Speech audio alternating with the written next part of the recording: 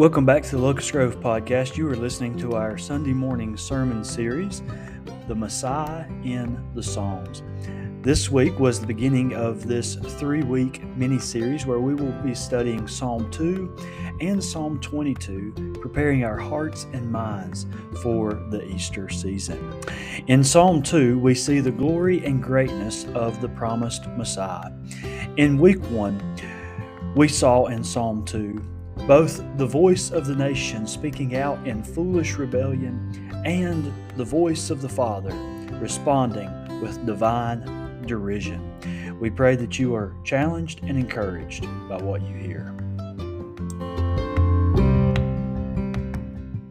We're beginning a new sort of mini-series, if you will, through a few of the Psalms.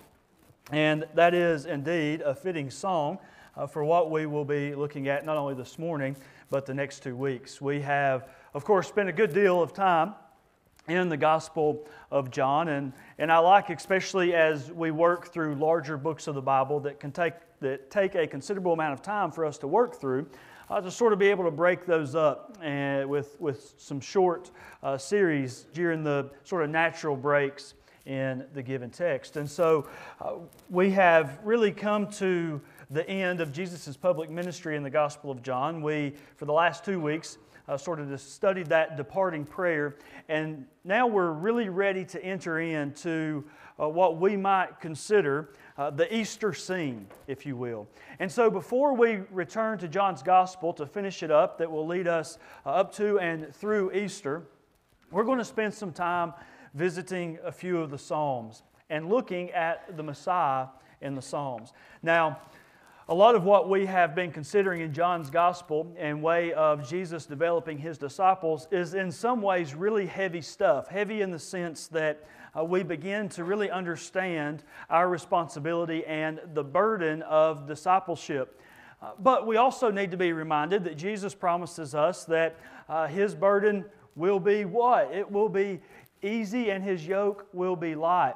And so one of the ways that we reconcile the huge responsibility of discipleship with the truth that really the burden and the yoke is light is by understanding Jesus as the Messiah King. And so over the next 3 weeks, we really want to spend this time preparing our hearts and our minds for our Easter celebration, giving ourselves an appropriate focus on who Jesus is as Messiah, and using the Psalms to help us do that. Now, this morning, we will be beginning in Psalm 2, the second Psalms.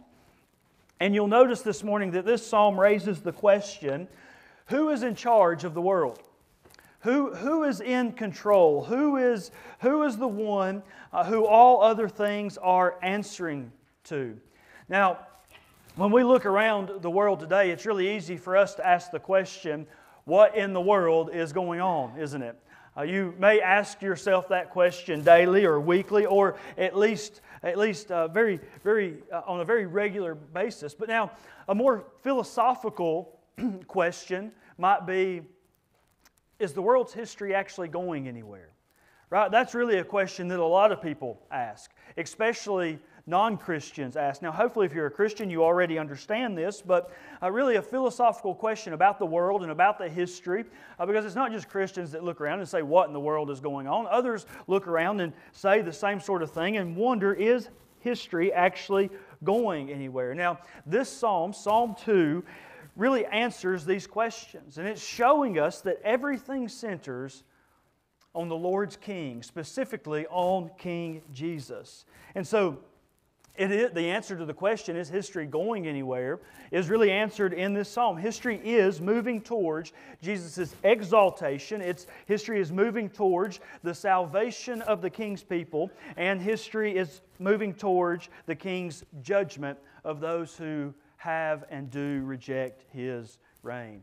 In the musical Hamilton, if you've seen it, they said of Hamilton, history has its eyes on you. And that really is what this psalm is showing us about Jesus, that all of history is focused on this man, on this King, Jesus. all of redemptive history has its eyes on the one that we read about in this psalm. Now, this psalm begins to show us that really true freedom, true security, and true joy are only found when we submit ourselves to the Christ who reigns over all. You see, this psalm reminds us of something we all need to know today, and that is that we can rest in the sovereignty of this King. We rest in King Jesus' sovereignty today. This is why I said it's a really good follow-up to where we've been in the Gospel of John, because we need to remind ourselves when we think about the responsibility of discipleship, we need to remind ourselves of that daily, but we also ought to remind ourselves of the rest that we have in King Jesus. Now, just a brief introduction to this psalm itself, I think, is very important for a number of reasons. This psalm is often quoted in the New Testament in reference, of course, to Christ and His everlasting kingdom. In fact, it is one of the two most quoted Old Testament passages. The two most quoted are, in fact, Psalm 2 and Psalm 110. Verses 1 and 2 of this psalm are cited in Acts chapter 4, verses 25 through 26. That's when the early church is really encountering this great deal, almost unimaginable level of persecution, and they actually look to these two verses for comfort. Verse 7 is alluded to several times, and it's directly quoted 3 times in the New Testament. It's quoted in Hebrews chapter 1, verse 5, to speak of Jesus' sovereignty over the angels. It's quoted again in Hebrews chapter 5, verse 7. It's used to speak of Jesus' ascent to His priestly role. Then it's quoted directly again in Acts chapter 13, verse 33, and it's used as a reference to Jesus' resurrection and His kingship. Then verse 9 of this psalm is spoken of directly 3 times just in the book of Revelation. Once as a reference to believers' victory, and twice as Jesus' overcoming of all of His enemies in the future. Now, we'll look at several of these instances as we move through this text this morning. But what does all of this say to us? What does all of this mean to us? And I believe it tells us that this psalm talks about both advents of Christ. And so when we talk about the advent of Christ, we're talking about the coming of Christ. And so this psalm is actually a very fitting psalm to celebrate Christmas, the first advent of Christ, the first coming of Christ, but it's also a really good psalm to use for Easter as Easter points us towards the second advent of Christ, or the second coming of Christ. So it speaks about Christ's first coming as ultimate king, right? As that perfect Davidic son that is being prophesied about in all of the Old Testament Scriptures. But it also talks about the second coming in which He will ultimately put all of His enemies under His feet. So this is a very important psalm as it really helps us understand the whole narrative of Scripture. And so it's why I want us to spend a good deal of time this morning really understanding this psalm, because it gives us this really clear picture of how Genesis to Revelation is all telling us one story. It really brings together the full picture of the gospel for us. But there's another reason that Psalm 2, I believe, is significant, and that's because it serves really as an introduction to the Psalms themselves, to the Psalter itself. In fact, chapters 1 and 2, Psalm 1 and 2, are really connected. And we can see that in a number of ways.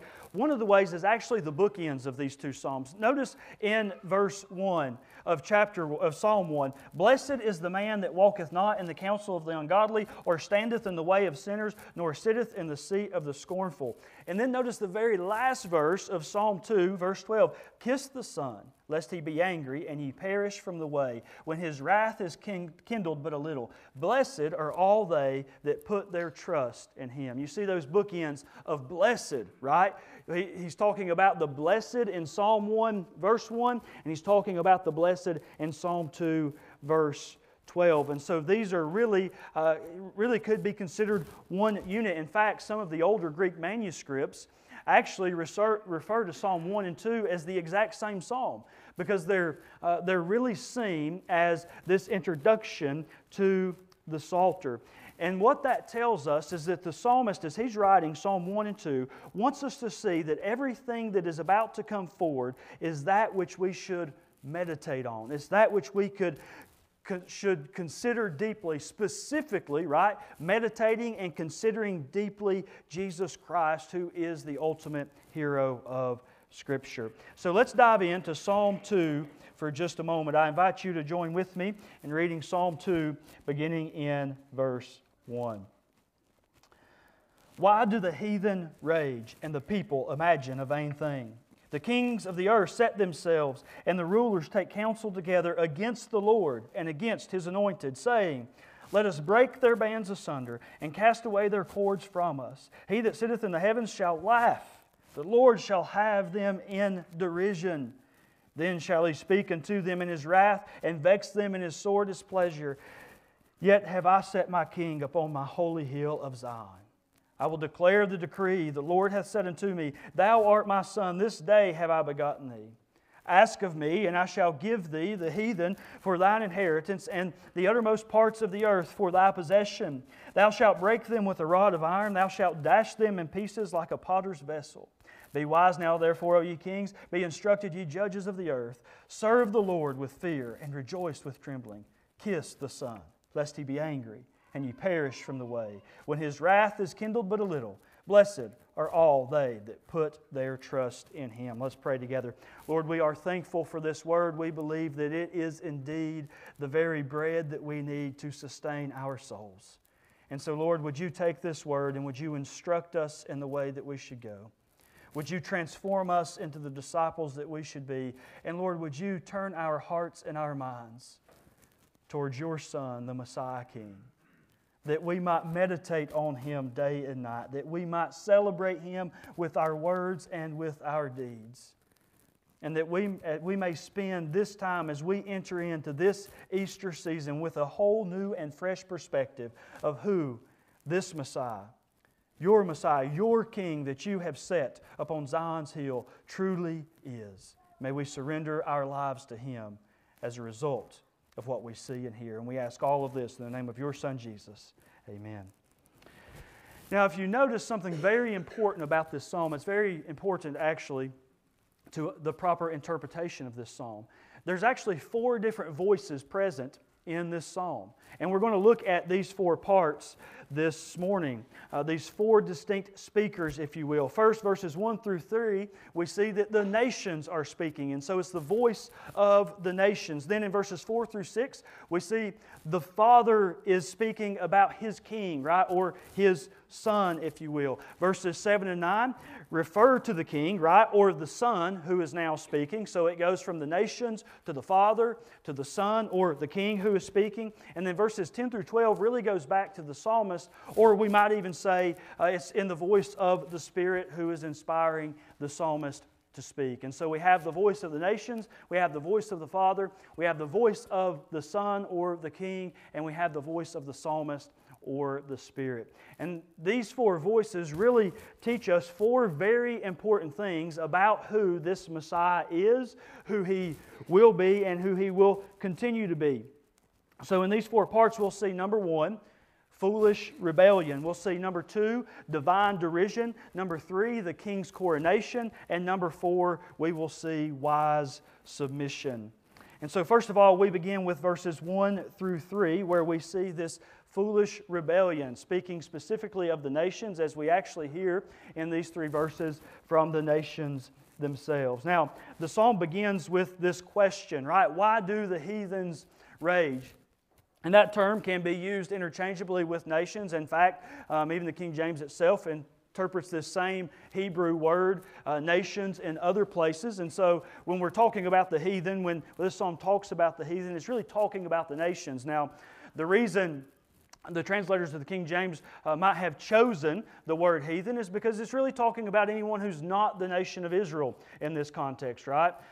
Now, in our context, we would still say the heathen or the nations, but of course we're talking about anyone who is outside of the covenant church, right? Of the capital C church, outside of a personal relationship with Christ. And so the psalmist is asking, why do the nations rage against the Lord, right? Why do they congregate in commotion, if you will? Now the answer to this question is really elementary, isn't it? The nations, the heathen rage Because why? Because they are angry.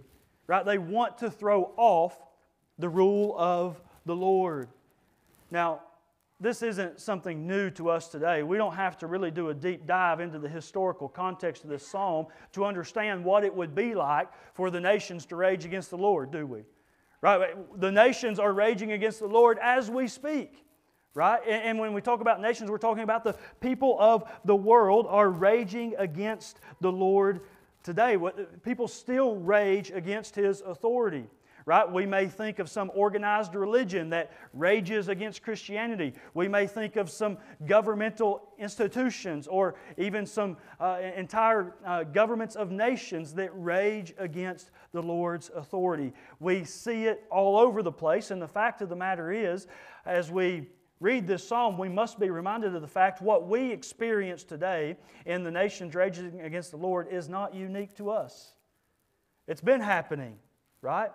It's been happening all the way back to when David wrote Psalm 2, but the fact of the matter is, it's been happening even before David wrote Psalm 2, right?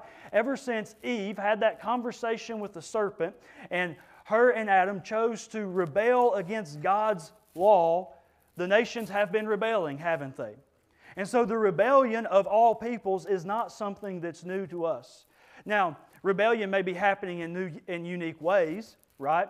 I promise you in Psalms 2, the nations weren't using social media to rebel against the Lord. Right? They weren't using big news media to rebel against the Lord. Right? And so the ways rebellion happened may be changing, but the heart of rebellion is still the same. The anger burns the same today as it did thousands of years ago as this very psalm is being penned. And so what we realize is that this really is an old story. People do not want to submit to the rule and reign of God. And this is the result of sin, isn't it? We have an aversion to submitting to the rule and reign of God. Even though we were created in the image of God, sin has so distorted us from birth that it is in our nature to choose to reject the rule and reign of God. And it is only by grace alone that God extends salvation to us that we might be saved from our rebellion and reunited with Him, isn't it? And so people don't want to submit to the rule and reign of God. People actually hate the rule and reign of God. It's really not just a, I don't want to do that. It's this visceral hate for the rule and reign of God. Now, we don't know exactly what time, speaking in a historical timeline, this psalm was written. We don't really have a clear date. And so that means we don't really know what current events might have been taking place that really helped inspire the writing of this psalm. But we do know, just from reading the Bible and considering the history of the nation of Israel, that the surrounding nations, right, the surrounding heathen, as it would say in this text, were raging against the Lord and against His people's king. They wanted nothing to do with His word, and they wanted nothing to do with His rule. Now, it's interesting as we bring this into our current context, the powers that be, in maybe government or especially in society, tell us that following Christ in His word will lead us into some sort of bondage, don't they? They tell us that if you submit yourself to the Bible, it's actually going to lead you into this type of slavery, into this type of oppression. But this psalm really shows us that the exact opposite is true, that they are wrong. It shows us that submission to Christ actually leads to freedom. It actually leads to fulfillment. And it also shows us the opposite is true, that rejecting His rule is actually what leads us into slavery, into bondage, and ultimately into death. As Paul says in Romans 1, their foolish hearts were darkened as they rejected God. Prisoners of the darkness, if you will. So this psalm begins with the question, why? Why do the nations rage against the Lord? And then the second part of verse 1, he says, why do they imagine a vain thing? Or maybe better said, why do they plot or plan in vain? Why do they rage against the Lord? And why do they plan or plot against the Lord in vain? Now, the Hebrew word used for imagine here, or plot as we might translate it, is the exact same word that's used in Psalm 1:2 for meditate. Look at what Psalm 1:2 says. But his delight is in thy law of the Lord, and in his law doth he meditate day and night. It's the exact same word. And so where the blessed person is meditating on God's word day and night, in verse 2 of Psalm 1, those who are rejecting the rule of God and the Word of God in verse 1 of Psalm 2 are meditating, right? They're scheming, they're plotting ways in which they could rebel against the Lord and His people. But the good news of this psalm is we see that ultimately, eternally, those plots do not work.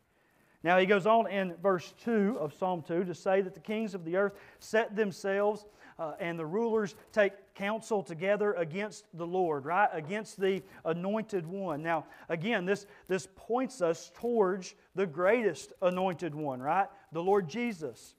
Now, the psalmist is certainly writing in a historical context, but writing with the future in mind. So, historically speaking, Samuel anointed Saul. He anointed David as the anointed one, right? He anointed them as king of the nation of Israel. Now, we actually get the word Messiah from transliterating the Hebrew word anointed. So we have this very clear picture here of the psalmist, yes, talking about this historical anointing of kings, but pointing us towards the ultimate, final, eternal Messiah, king of the world. And so to rebel against the anointed one in David's day was to cut yourself off from knowing God and Himself. You see, the king was meant to be a representation for God. Right? That was what the role of the king of Israel was meant to be, right? That they would be a representation of God. Now, if you read the Old Testament and you study the nation of Israel's history, they had a lot of kings that didn't do a very good job of this. In fact, even the ones that did do a good job, right? Even King David, who was this incredible king for many aspects of his kingship and for a large part of his life, fell woefully short of being an adequate representation of God. And so as we see, sadly, that these kings fell short of being this accurate representation, it points us towards Jesus Christ, who will come and who will be a perfect and accurate representation of the Father. He is the ultimate Messiah who shows us how to know God. But the nations, they want to do what? They want to throw off this rule. They want to break apart their bonds, right? Notice verse 3. Let us break our bands asunder, right? Let us break them apart and cast away their cords from us. So he says those wanting nothing to do with God or His Word, they feel like they're entrapped. Right? Those who are rejecting the authority of God feel like they are enslaved, like they are in bonds. Now, that's quite the contrast to those who are happy followers of Jesus, isn't it? Who understand that Jesus' yoke is easy, right? That the burden is light. It seems to be the opposite of what happens for believers. And so I come back to this idea that the world tells us that being obedient to Christ and His commands leads to bondage. Right? And it's actually the opposite that's being true. And we see this playing out all across our culture. Right? It's this incredible movement of seeking acceptance that's taken place in our culture. And I don't think it's unique just to our culture. I think this has really been happening throughout all of history. But it's happening in unique and maybe even in some ways more perverse ways now than it ever has before. You see, when you talk to young people especially, but this even happens with adults, and you talk about some of the things that they are most concerned with, right? One of those things is acceptance. And what ends up happening when people reject the rule and reign of God, they look for acceptance in something else. They look for acceptance from someone else. And so this begins to happen in really perverse ways. They begin to look for acceptance by engaging in relationships with the same gender. They begin to try to find their place or find acceptance by changing their gender. And really, everyone is just searching for the same thing, acceptance, right? Everyone is just looking for their place in this world. They feel like they're in bondage, right? They need to be set free. They feel weighed down by the burden of not being accepted. But here's the thing. All of those things are just weighing down the darkness. All of those things are just increasing the change, because we know from the very beginning of Scripture that we are created in the imago Dei, that is, in the image of God. And so the only place that we'll ever find acceptance in this world is by being conformed to the image of God. The only way we're conformed to the image of God is by submitting to His Son, by believing in the Messiah for salvation.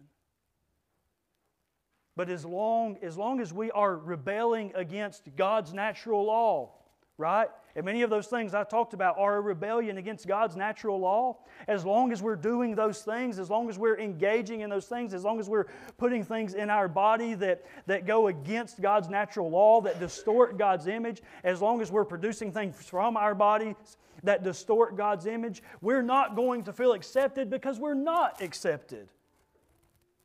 We were rejected because we are rejecting the only one who can truly satisfy our souls. Now, I'm using really extreme examples, but there's much less extreme examples, right? There are people in the church who don't feel accepted. There are people in the church who are seeking identity. And I promise you, if you feel like that, there is hope for you, because your identity can still be found in Christ. And if you're seeking for identity, if you're seeking for acceptance, that means there is some part of your life that is in direct rebellion to the Messiah King. And so we should pray that the Lord would help us seek out the areas of our life where we feel like we're in bondage, so that it might be conformed into His identity. Listen, if you are in Christ, we don't feel like we're enslaved. We don't feel like we're trapped. We don't do that when we follow Jesus. We actually feel free and we feel alive as we begin to follow Jesus. So it's a really good question for us, isn't it? I mean, do you find following Jesus as something that is free? Do you find it as something joyful? Or is it a burden? Is it a frustration? Is it like this weighty responsibility? I mean, like, how do you think about Sundays? Right? Is Sundays a freeing day, or is it one of those days where, man, there's so many things I could be doing instead of this? Right? You don't really look forward to Sundays. It's just another day that you have another thing on the schedule. Now listen, Christian, we're all guilty of feeling this way sometimes, right? Probably especially when you were kids. Maybe I was the only kid that was like this, right? You've heard the old preacher joke, the drug problem, you got drugged to church. Yeah, that was me, right? And so sometimes when you're dealing with the church drug problem, church feels like a burden, right? I could be thinking of 1,000 things I would rather be doing than this, right? It's a beautiful day. I could be outside. I could be spending time with friends, whatever. And that can continue as we get older, or it can sort of spur back up as we get older. But that's a really poor indicator of our spiritual condition, isn't it? If we're honest, it's a really poor indicator of how we view our relationship with the Messiah King and how we view His eternal reign. But the nations in their own sinfulness want nothing to do with God. And so they continue to rage. And as I've said, we should not be surprised by the reality that the nations, that the people of the world still rage. In the words of 1 John, he says, don't be surprised that the world still hates you. If you're a Christian, don't be caught off guard by the world's rage. Don't be caught off guard by the world's animosity. It's a raging world who wants nothing to do with the authority of God and is shackled in their bondage of rejection.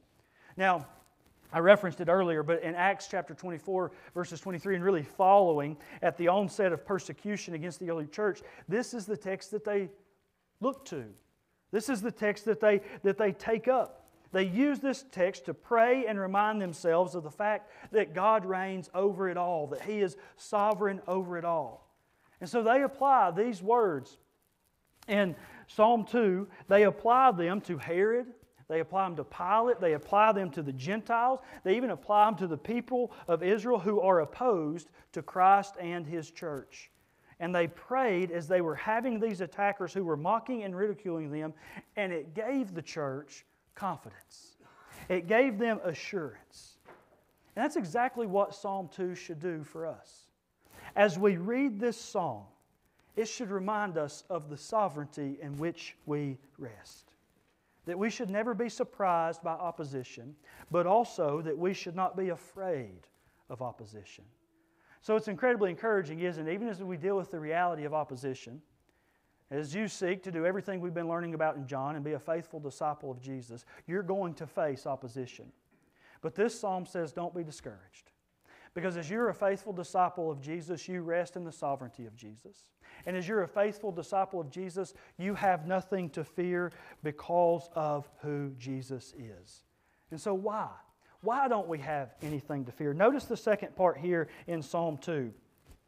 We see this divine derision, if you will. The reason we don't have anything to fear, it's really simply put in verses 4 through 6, is because God just laughs at it all.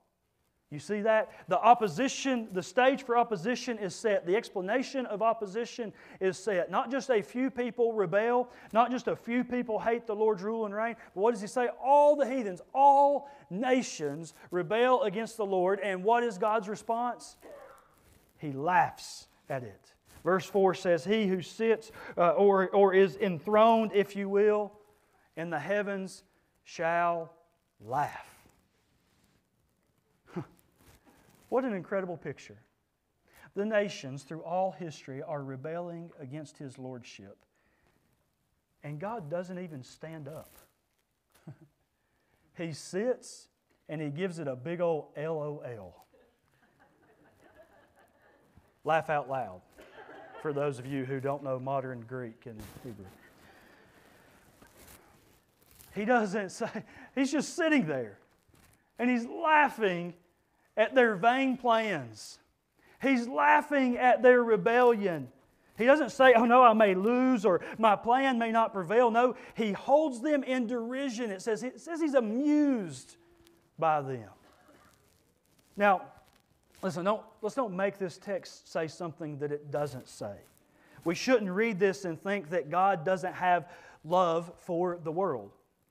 That's not what this is saying. God does in fact have a salvific love for all the world. It's His desire that all people would be saved. And we shouldn't think that this is God being distant or being detached or even being some kind of tyrant. That's not what's happening here. No, this text is just giving us a different focus. It's showing us that God is not panicked by a raging world. That's really what the psalmist is doing.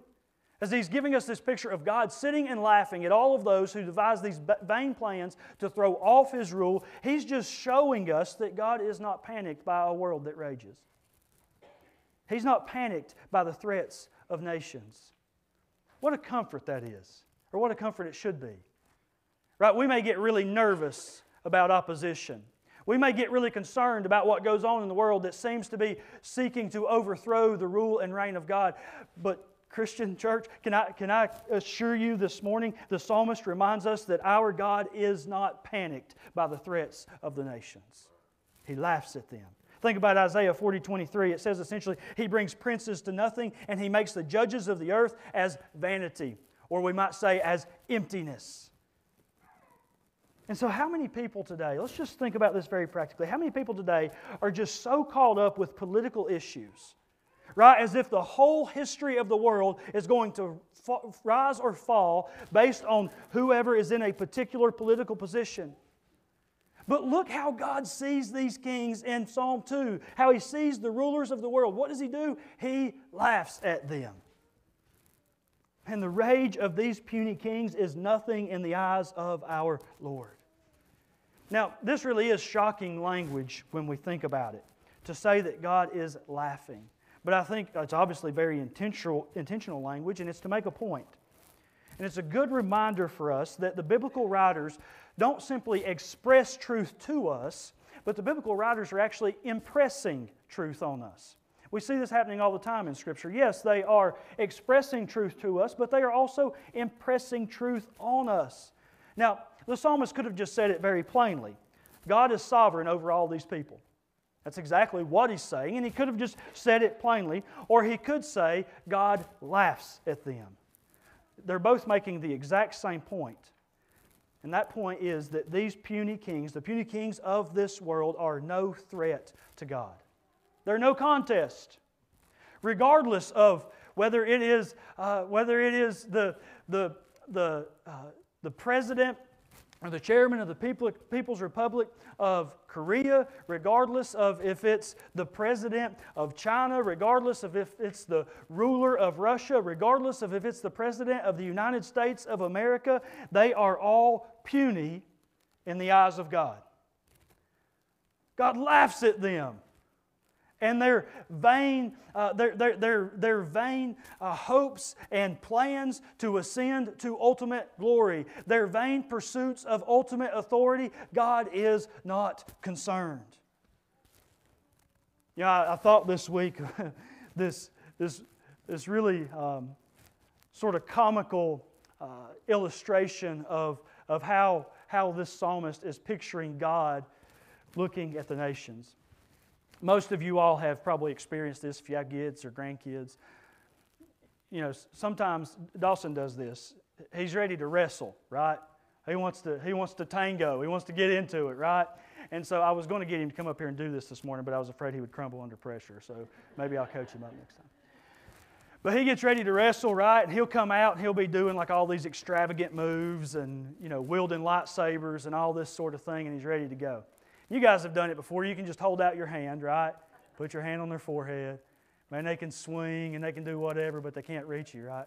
Well, Dawson takes it a step further a lot of times. He acts sort of in a unique way. When he starts out, I mean, he's ready to go, right? He's fired up. And if you hold your hand out and put just a little bit of pressure on his forehead, man, he just crumbles all the way to the ground. He just falls. Gets back up, starts again, right? Hand on the forehead, just falls. And I was thinking about this week, and this really is the picture that we have of God in this passage, isn't it? The rulers of the nation are ready to take on God. They're ready to overthrow His rule and His reign. And so they come up with extravagant plans. They're making all of these grand postures, and they're ready to fight. And all God does is stretch out His hand, and they crumble to the ground. And He does exactly what I do. Every time Dawson crumbles to the ground, He just laughs at them. It really is what's happening in this psalm. These nations, these kings are raging. They're trying to take a swing at God, and He laughs. That's what Psalms 37, verses 12 through 13 also says. The wicked plot, right? They plan against the just or the righteous. They gnash upon them with their teeth, right? And it says, the psalmist says, the Lord shall laugh at him, for He sees that His day is coming. Listen, the day of judgment is coming for those who rage and rebel against the Lord. He is not troubled by them. And so, church, we should not be troubled by opposition. So verses 1 through 3 tell us not to be surprised by opposition. Right? The nations will rage against those who embrace the gospel. The nations will rage against the church. But verses 4 through 6 tell us don't be bothered by them. Don't be afraid of them. Why? Because Psalm 2 is true. Listen for just a moment how Psalm 59 puts it. David is calling out to God in crisis, and Saul was seeking his life, and David says this, "But you, O Lord, laugh at them. You hold all the nations in derision. All my strength I will watch for you, O God, are my fortress."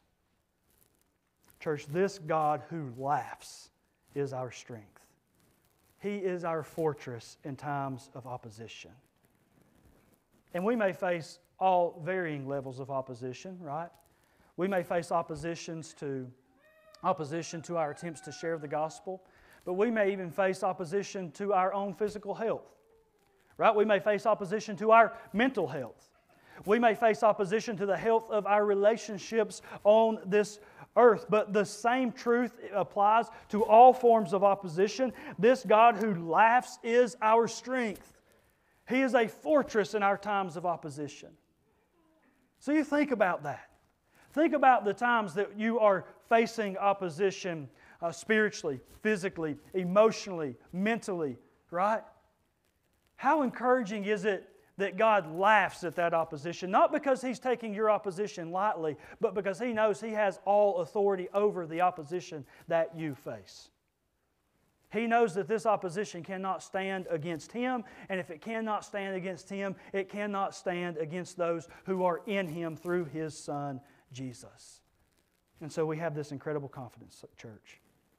Now verse 5 shifts from the Lord's laughter to the Lord's wrath.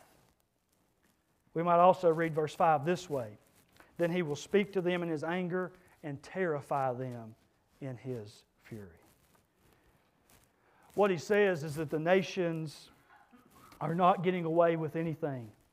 He says wrath and judgment are coming. But here's the thing. We get impatient. We get frustrated, right?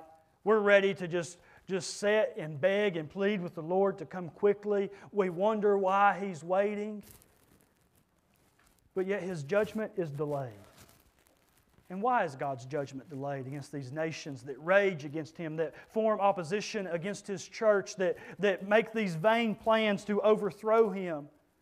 Why is it delayed? It is delayed because God is merciful. God is merciful. And He's actually allowing the raging nations and the rebellious people time to repent. What an incredible truth of the gospel. Even those who right now are raging against the church might actually be converted. What if we started looking at our adversaries? What if we started looking at our opposition as targets of gospel conversations? What if we stopped responding to their hate with our own hatred? And what if we started responding to them with the same type of mercy with which God is responding to them in this moment? If God tarries, then that tells us that there is a chance that they might be converted. Take the Apostle Paul, for example. Was there anyone, especially in the New Testament, who had a more obvious opposition to God's people? That had a more obvious opposition to Christians? Right? Killing them day by day, hundreds by hundreds. Paul is putting Christians to the sword. There's no greater enemy that we could think of, at least physical enemy, to the church in the New Testament than Paul. And what did God do with Paul?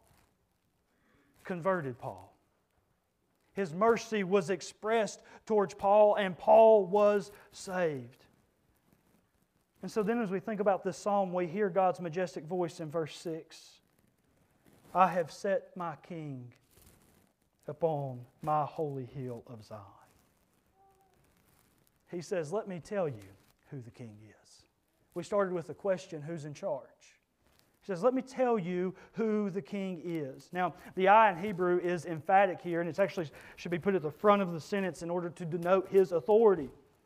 All of the rage of the nations, right? And God speaks from heaven, as for me, I have set my King on Zion. It's similar to Psalm 46:6 says, the heathen again, or the nations raged, the kingdoms were moved, He uttered His voice, and the earth melted. And with His voice, He tells us He has installed His King. Again, in its historical context, this is speaking of a Davidic king. But again, we know David, though he won many victories, he could not fulfill all that is said in this psalm. And so ultimately this psalm doesn't point us to David. Ultimately this psalm points us to Jesus Christ, who has been installed in heavenly Zion. No one will defeat this Christ. And so church, don't let the current times deceive you, because there is one who supremely rules. He rules not from a governmental house, but He rules from heavenly Zion. And isn't this what our weary souls need? Our weary souls need to be reminded sometimes of who is in charge. Who is in charge? Now I'm not going to have time to finish this psalm this morning, so I want us to sort of land this plane here. Church, we have a great reason to rejoice in the midst of our weariness. And it's because of the fact that God has set His King in heavenly Zion. Jesus Christ rules over all. Jesus Christ has authority over all things, over all people, over all nations, over all the heathen. And so it is to Him that we turn. It's to Him that the remainder of this psalm turns. We'll look at the remainder of it next week. But as we consider the foolish rebellion of this world, as we consider all of the various oppositions that we may face, would you be reminded this morning, Christian, that King Jesus reigns. He rules. Psalm 2 is pointing us towards the glory and the greatness of the prophesied Messiah King. And so as we celebrate Easter over the next couple of months, we are celebrating the rule and the reign of this King. And we are reminded, regardless of what this government or that government may do, we are reminded that regardless of who may or may not claim authority, that there is only one with ultimate authority. And we're also reminded of the mercy of this King. And so long as we await the second advent, of which the second part of this psalm points, we are reminded of our responsibility not to respond to the world's rage with rage, not to respond to the world's hate with hate, but to respond to the world the same way this King responds to the world. Not fearful of their attacks, not fearful of their animosity towards us, but with compassion and mercy towards them, continuing to faithfully express the gospel of this Messiah who is seated on the throne of Zion's hill. I invite you to stand with me as Rebecca comes as we pray together.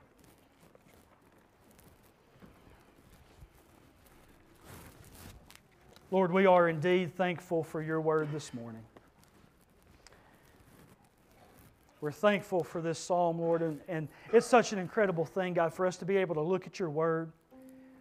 Whether we open up one of the books of the law, whether we open up a prophet, or whether we open up some of the poetry, one of the Psalms, the Gospels, the letters to the churches, the Revelation, every corner of Scripture points to your Son, Jesus.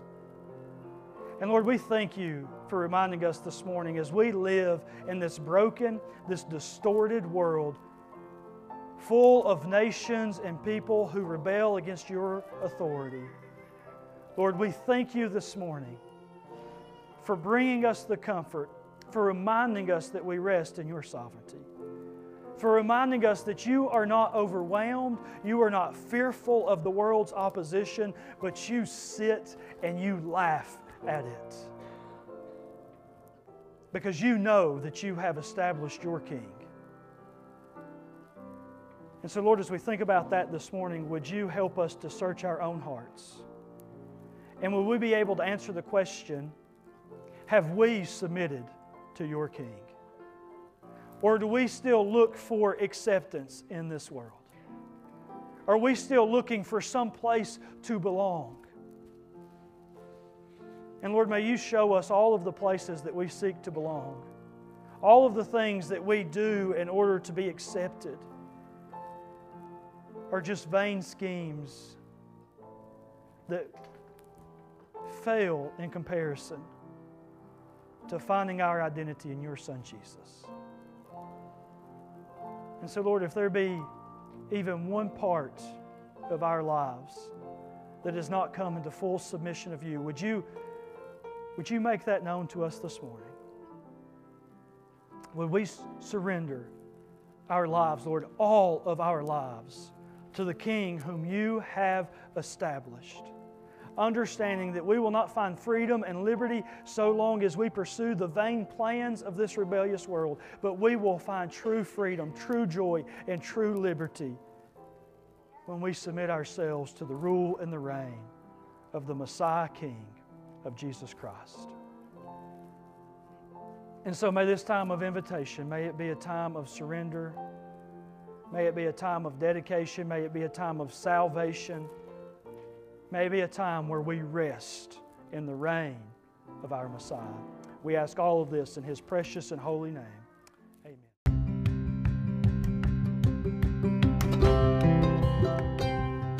Thank you for listening to this week's podcast. We want to encourage you to be able to engage with Locust Grove on a new level. We are now receiving questions. These questions can be theological questions, questions about the Bible, about biblical history, Christian history, church history, or even questions concerning contemporary moral and ethical issues. You can submit these questions in person when you enter our sanctuary in the vestibule. There's a box there for you to be able to write your questions and submit them. Or you can submit them online. You can reach out to us through our church email, locustgrovebaptistchurch@gmail.com, through our Facebook page, through our church website, or even through our podcasting platform. You can submit your questions directly to us at anchor.fm/Locust Grove podcast. We can't wait to hear some of the great questions that you'll have. We can't wait to be able to answer those questions and make sure that the church, that the body of Christ, that disciples are well informed and well equipped to be able to go into this world and make much of Jesus.